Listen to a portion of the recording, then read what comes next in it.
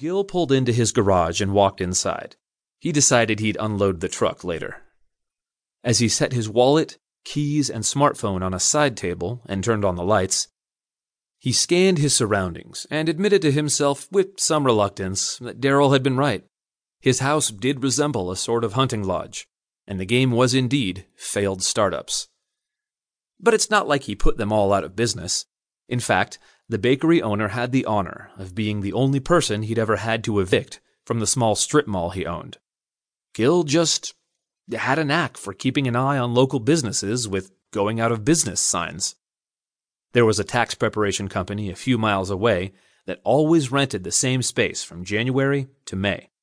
By June, they'd be hauling all of the furniture off to the dumpster, and there would be Gil. And when the 5th sushi restaurant on the edge of town went out of business due to lack of patronage, Gil saw deals in his eyes when a 6th sushi joint took its place. One could say it was something of a thrill for him. He walked into his kitchen, outfitted with various bits of industrial cooking gear, and slumped his shoulders.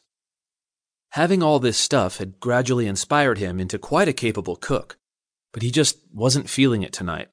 He'd struck out pretty bad trying to help a friend fix a rather serious issue. He briefly thought about the pork that had been marinating all day in his fridge, but ultimately marched to the pantry where he pulled out a loaf of bread and a jar of peanut butter.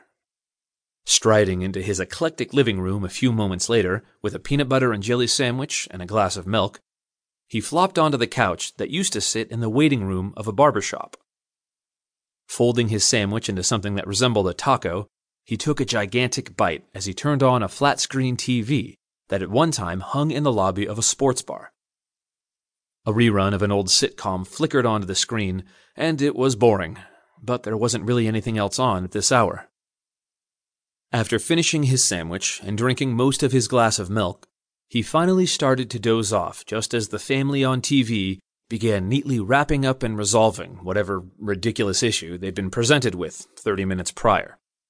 But with the last bit of consciousness fading away, Gil snapped back awake and touched his forehead. Garbage night, he remembered. He had to walk across the street and peek at his neighbor's cans to remind himself whether it was recycling or green waste that would be picked up the next day, and then rolled his cans down to the street. Out of the corner of his eye, he spotted a neighbor about 5 doors down who was out for a late-night walk. Gil waved to him, and the neighbor lifted his hand to wave back, before suddenly leaping into the air to an astounding height, something like 20 feet. He hovered there for a moment, eyes so wide Gil could see the whites, then came screaming back down to the sidewalk. Gil was stunned for a moment, but seeing the man groan and writhe in agony snapped him out of it. He started towards his neighbor at a jog.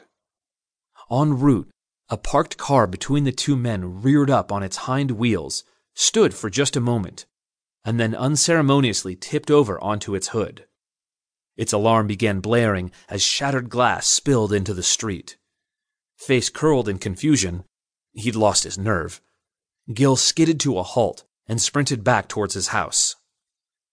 As he ran past the home of his next-door neighbor, bark nuggets from the front yard rose up into the sky.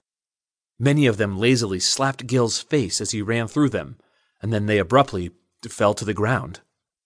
Passing the garbage cans he'd just rolled down to the street, he saw one lift slightly and slam into the other, knocking them both over and regurgitating their contents.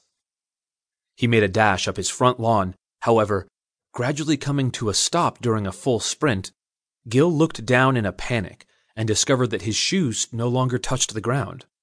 He flew to a height of nearly 50 feet, and then free fell back towards the lawn. Screaming and mere inches from the ground, he was jerked back up into the air at an angle, hitting the back of his head on an illuminated street lamp. As the glass of the street lamp shattered, covering his front yard in a blanket of darkness, the lights in Gil's head went out as well. Gil coughed. He lay on his side now, with vomit pooled in his cheek like a ladle. His lips curled back from his teeth and he groaned. The vomit started to slide out, and he puckered and spat to hurry it along into the small puddle in front of his face. He could feel a warmth behind him.